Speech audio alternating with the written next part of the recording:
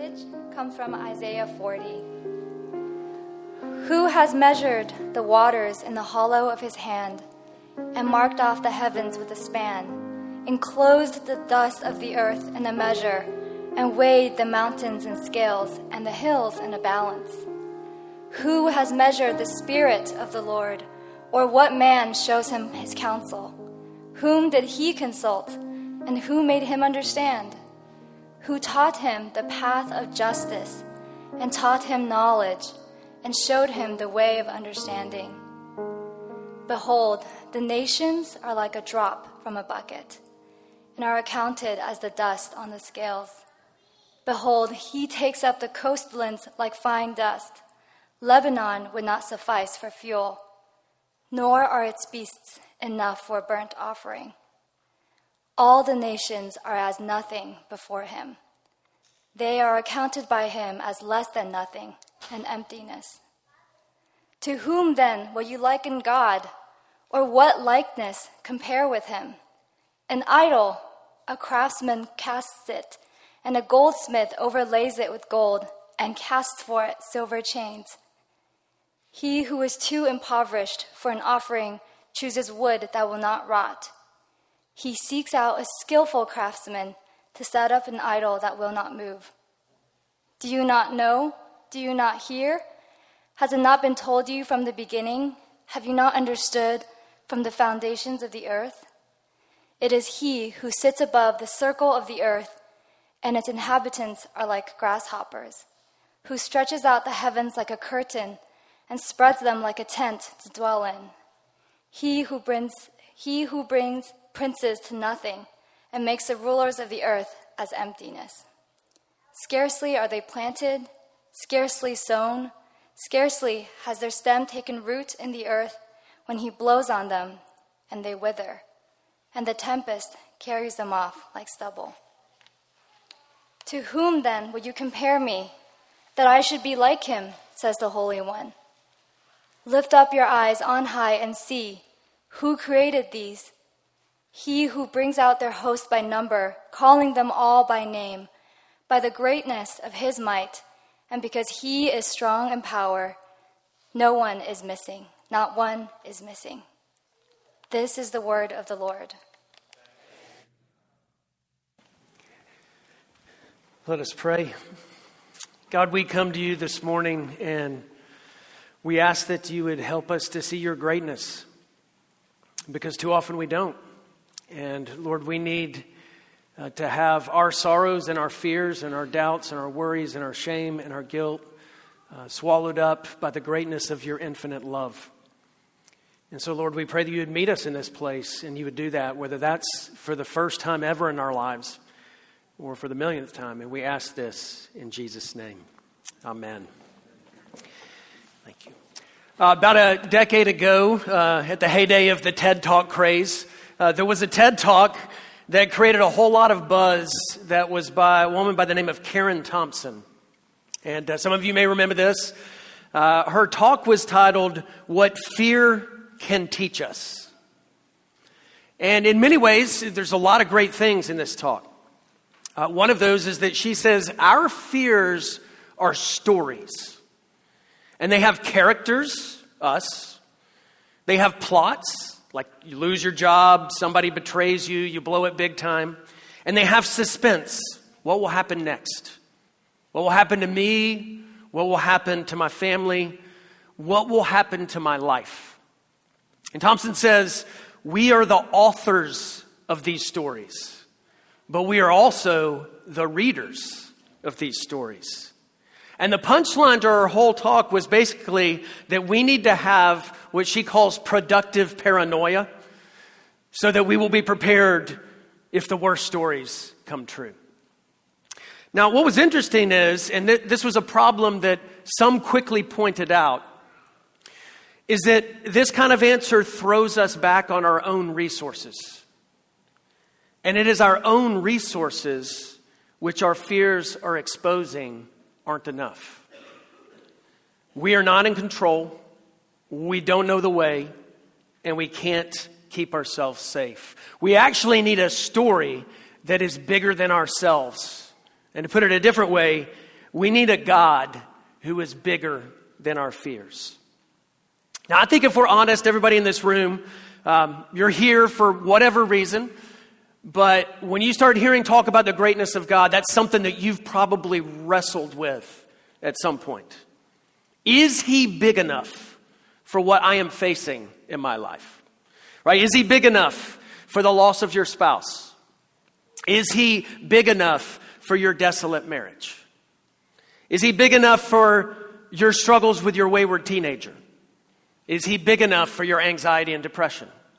Is he big enough for your loneliness and heartache? Is he big enough for your impossible situation? And Isaiah 40 is actually an answer to that question. Yes, he is. He is big enough. And last week we did the warm-up to that, looking at verses 9 through 11, where Isaiah says, "Behold your God," and he gives us this beautiful picture of God as both a mighty warrior and a tender shepherd. Well, this week we enter the workout. Right? We had the warm-up, now we're in the workout. Isaiah says, I want you to take a good long look at who God is. Now, you got to remember the background to this.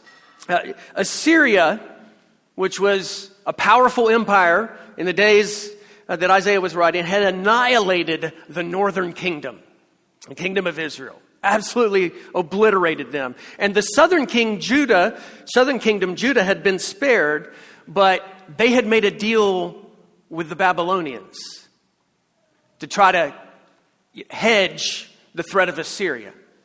And that's kind of like inviting the fox into the hen house. And God had told them darker days are ahead. Their city and their temple would be destroyed.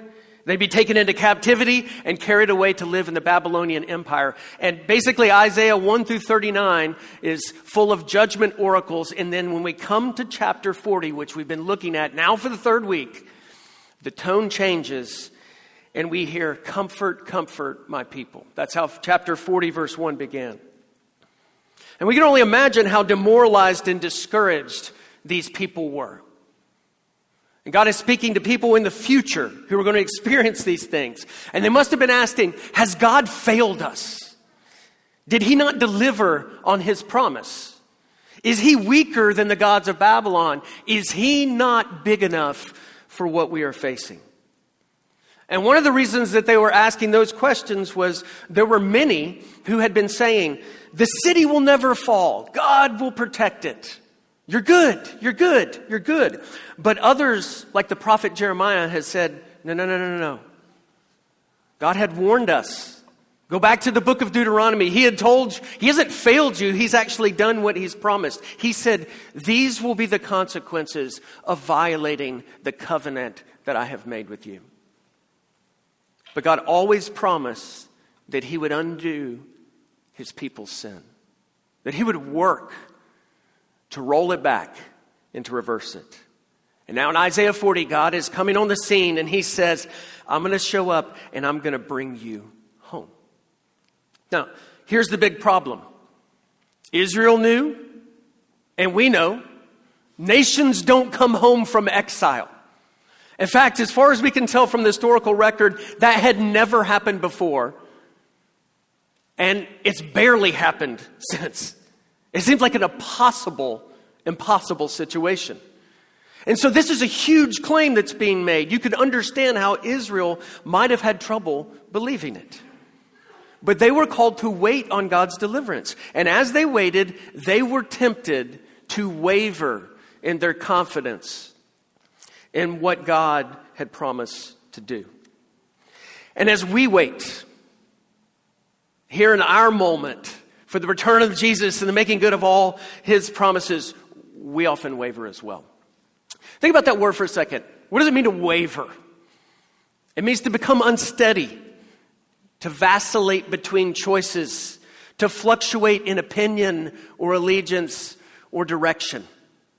And it's happening because of the pressures of the situation that you find yourself in. And maybe you're saying something like this right now in your life. You're saying maybe Christianity doesn't really work.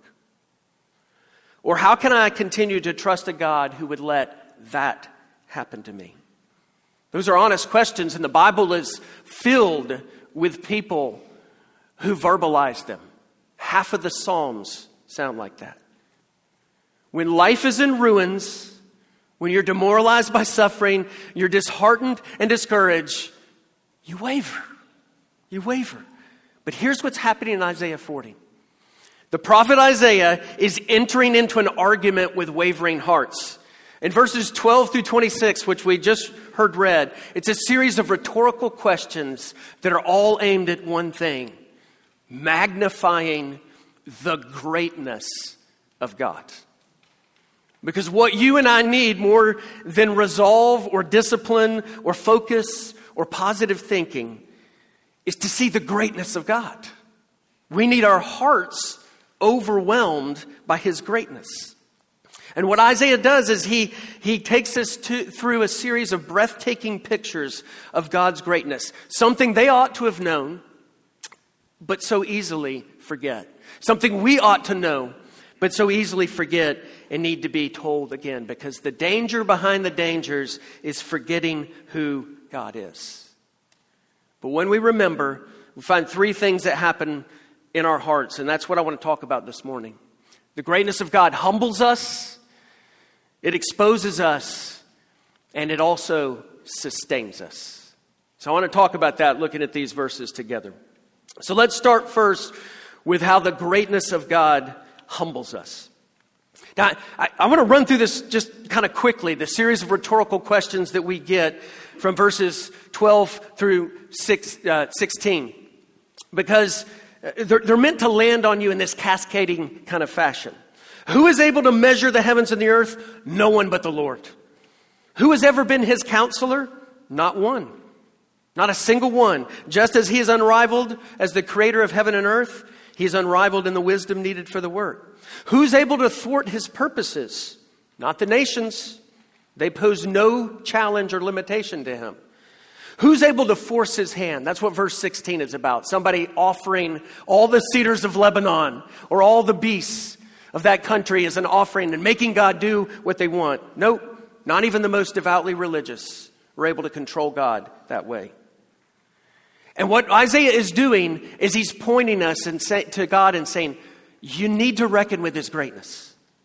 And let's go back to that first series of questions. Who has measured the waters in the hollow of His hand? Do you get the image? It's like the oceans. He scoops it up in His palm.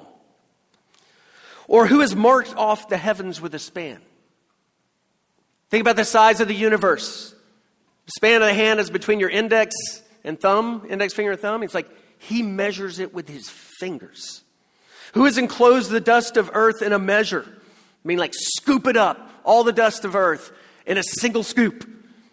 Or weighed the mountains in scales, like the Himalayas. God puts them on His scales. Isaiah is saying you need to reckon with this stunning picture of God's greatness. And why? Because one of the reasons we waver is because our view of God is too puny, too trivial, too lame. We minimize Him. We treat God like He's a golf caddy that is there to carry our bags and help us choose the right clubs so that we can get the right score. So stroke our way through life to success. And you know what that does? That creates a spirituality that is so thin, it crumbles like a cracker under the weight of suffering. But the greatness of God will steady you. Take a look at creation, Isaiah says. God is like this skilled craftsman, carefully measuring and balancing and fashioning the universe on His workbench. Now, I don't know, some of you in here are like scientific people, and you've seen all the new pictures and all that stuff that are out there. I don't even know how to describe all that, but this analogy got me. Someone said if the distance between the earth and the sun were like a sheet of paper, that width, then the distance between the earth and the next nearest star would be like a 75-foot stack of paper. And the distance across the galaxy, which we now can see, would be a stack of paper 310 miles high. And our galaxy is one of possibly 200 billion galaxies. He measures it with His fingers. See, what Isaiah is doing is trying to get you and I to reckon with a God who made heaven and earth is pretty great, pretty massive, pretty huge. And when we actually reckon with that, it humbles us because we begin to realize we actually don't know as much as we think we know. In that second series of questions that he asks in verse 13 through 14, who did God consult when he made the universe? No one. He didn't attend any workshops. He didn't go to any seminars. He didn't hire an engineering firm to size it up for him and give him the specs. He consulted no consultants. Sorry, Silicon Valley. He had no teachers teach him the path of justice or the way of understanding. God and God alone is the one who made the universe and had all the wisdom needed to do it. Some of you may have read years ago that those series of books, the short, this of that or whatever, like the dummy stuff. Like I was into that for a while. And there was one that was Bill Bryson's A Short History of Everything. Anybody remember that? Yeah. And one of the things that Bill Bryson says in there is that 90% of the known universe is utterly invisible to us. It's dark matter. So as much as we think we know about this world, and it turns out we don't know that much, we're always learning and discovering we were wrong, we actually don't know much of anything about 90% of the universe. That's a humbling thought when you think about it. And this is why this is important. This is why Isaiah is wanting us to reckon with the greatness of God. Because often there is an arrogance in the way that we approach him. We think we know what he's supposed to do. We think we know how he's supposed to do it. And we think we know when he's supposed to get it done. But his greatness, it shatters our arrogance and it humbles us. Because we don't know as much as we think we do. But it also humbles us in another way. It humbles us because it helps us see how little we are in control. Those are the scary moments for us, aren't they? When we realize, I don't got this. I'm not in control here. And in the days of Isaiah, ancient tribes had developed into powerful nations and empires, and they were very impressive and intimidating. They thought they ruled the world and directed history. And you know what? The Israelites began to believe the same things. But Isaiah comes and says, God is not awed or intimidated by the nations. Not by Egypt, not by Assyria, not by Babylonia. And guess what? Not by North Korea, not by China, and not by the USA. He says they're like a drop from a bucket to him. Or to say it a little differently, they're like molecules in a petri dish. They're like dust on a scale. The way we might say today, it's like lint on your bathroom scale compared to the greatness of God. And don't forget this as he rolls on into verse 23 and 24. God's not impressed with the movers and shakers and big decision makers. The princes and rulers and somebodies of this world are blown away as soon as they are sown and planted. And when you look at history, the truth of that is never more apparent. Even in the ones that we remember, we soon forget. The greatness of God is meant to humble us, to remind us we don't know as much as we think we know. And we're not in control like we often think we are. But the greatness of God doesn't just humble us, it also exposes us. And when you look at verses 18 through 20, what is happening is Isaiah's engaging in a little bit of ancient satire. And this is how it sounds. To whom are you going to liken God? Or what likeness compare with him? An idol? A craftsman casts it. A goldsmith overlays it with gold and casts for it silver chains. He who is too poor for an offering chooses wood that will not rot. He seeks out a skilled craftsman to set up an idol that will not move. And this is what Isaiah is doing.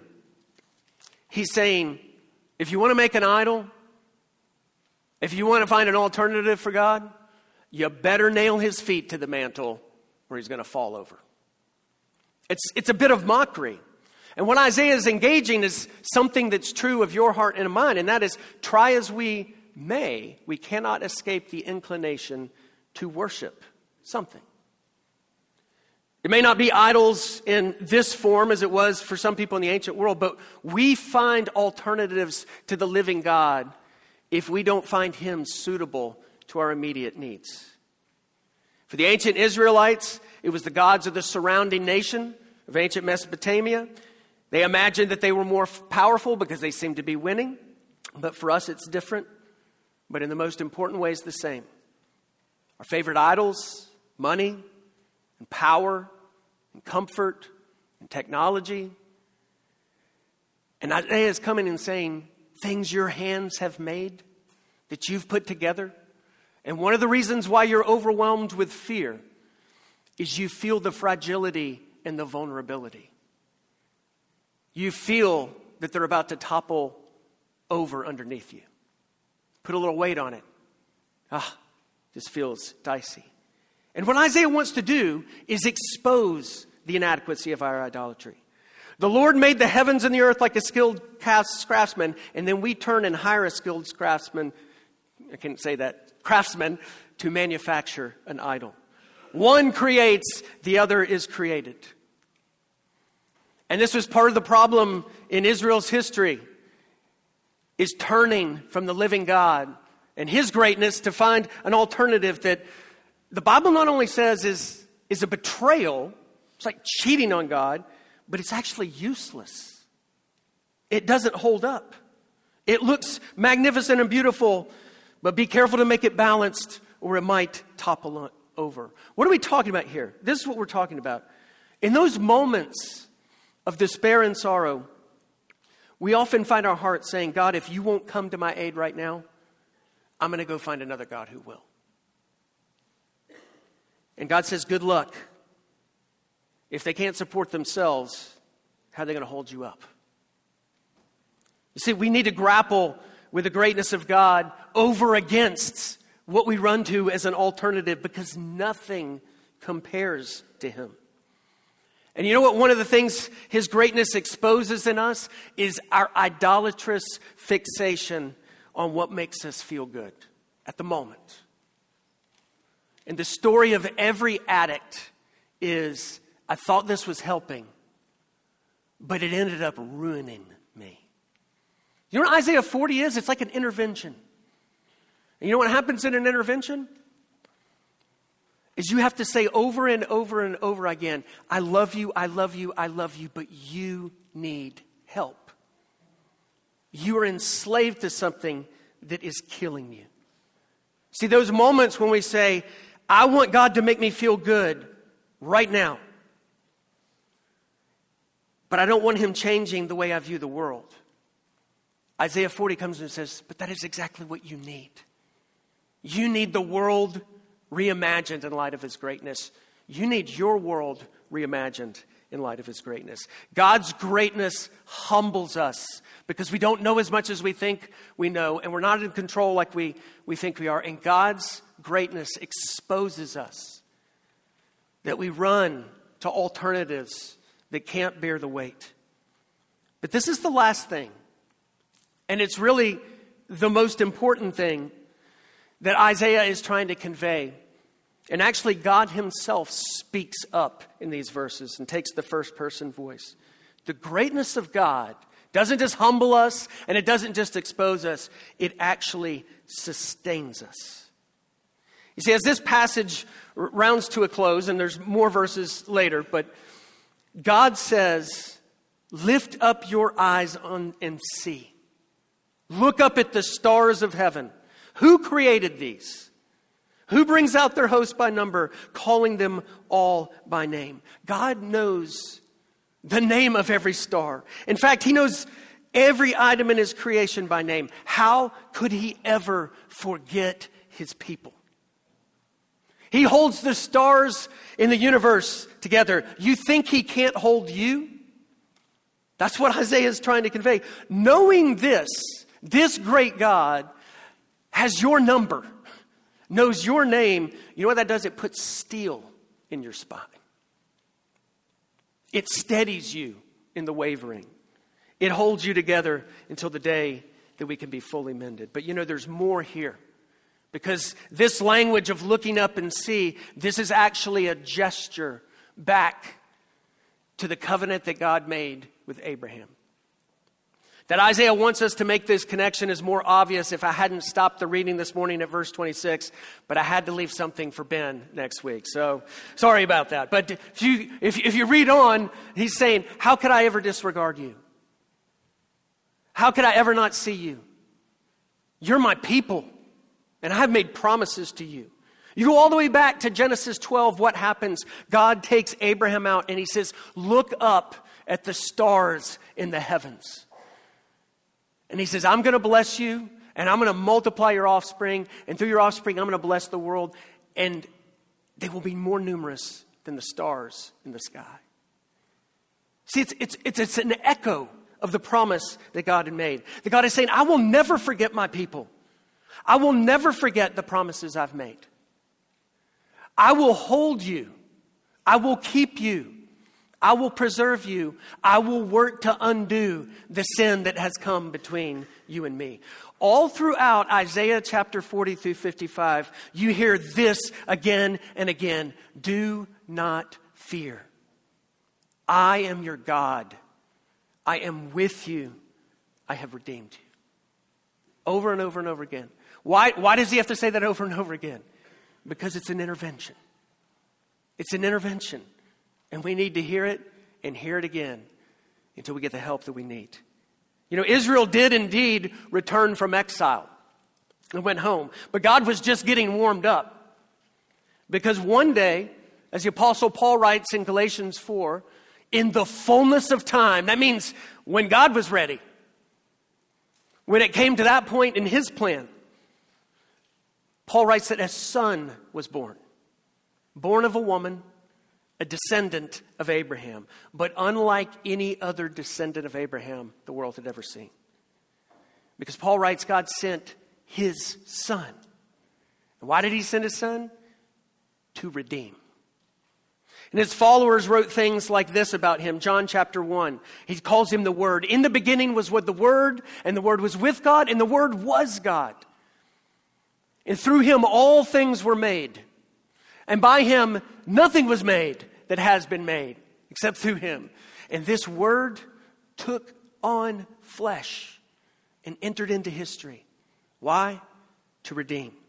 Or the way Paul writes it in Colossians 1 about Jesus, all things were created through him and for him. And in verse 19 of Colossians 1, in Jesus we behold the fullness of God. The fullness of God's greatness comes to do the work of redemption and reconciliation. That this God is so great, he doesn't just hover in the heavens above looking down, but he actually enters in. Why? Because he made a promise and he will keep it. Even at cost to himself. And it begins in a virgin's womb because God is a specialist in impossible situations. You know, I was talking with someone this past week, and someone who's carrying a heavy load right now. Not only in her own life, but she's actually bearing the burdens of others. And I just asked, I said, how are you doing? And she said, for the first time in a long time, I'm feeling confident. But not because of some greatness I see in myself. I'm feeling confident because of the greatness that I see in God. You see, that's what the greatness of God does for us. Is it humbles us, it exposes us, and then it sustains us and puts steel in our spine. Because we're like, you are the Lord. You are with us. You will redeem us. You will make things new. That's the essence of who God is. It's called his glory, his weightiness, his worth, his beauty, his character. And the Apostle Paul writes in 2 Corinthians 4:6, the God who said, let light shine out of darkness, created the world, has shone in our hearts to give the light of the knowledge of his glory in the face of Jesus Christ. The glory of God, his beauty, his character, his greatness, seen in the face of Jesus Christ. You know, there's lots of ways to cultivate confidence in the character of God and his greatness. You can recount his past deliverances in your life. That's helpful. You can remind yourself of his promises. Yes, yes, yes. You can get around other people who remind you of who he is. Awesome, of course. But the greatest place to cultivate confidence in the character of God is seeing his covenant love revealed in Jesus. And that's what Advent is all about. I have this little thing I've done with all three of my children, and it's taken on a bit of a new iteration with my third. And that is, I'd always whisper to them at night, I love you more. I said, I love you more than you love me. And then they say, no, I love you more. And I say, no, I love you more. And they say, I love you more. And then I pull out, I love you the most. And then I love you the most. And I love you the most. And then my third child said, I love you to infinity. I don't know where she heard. We have a budding physicist on our hands or something. I love you to infinity. It's like checkmate. But then I pulled out Buzz Lightyear. I love you to infinity and beyond. And you know what she said? No, Dad, there is nothing beyond or greater than infinity. She's 6 years old. You know what Advent is? It is God saying, I love you to infinity. Bringing all of my greatness of who I am to bear upon your redemption. His greatness is aimed towards the redemption of his people because it is a greatness governed by his infinite love. And you know what this does? It puts steel in your spine. And it holds you together and gives you confidence as we wait for the return of Jesus when all things will be made new. Let's pray. God, forgive us for small thoughts of you, for puny and trivial and lame thoughts of you. And we thank you that in your greatness and in your glory, you have set your love and your affection on us, and you have worked for our redemption and reconciliation. Lord, would you put steel in our spines that we might be held up and sustained by your greatness in the midst of whatever it is that is crushing us right now. Lord, we need you to act. We need you to do what we cannot do for ourselves.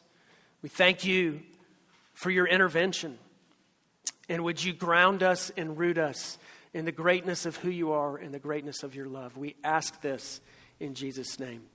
Amen.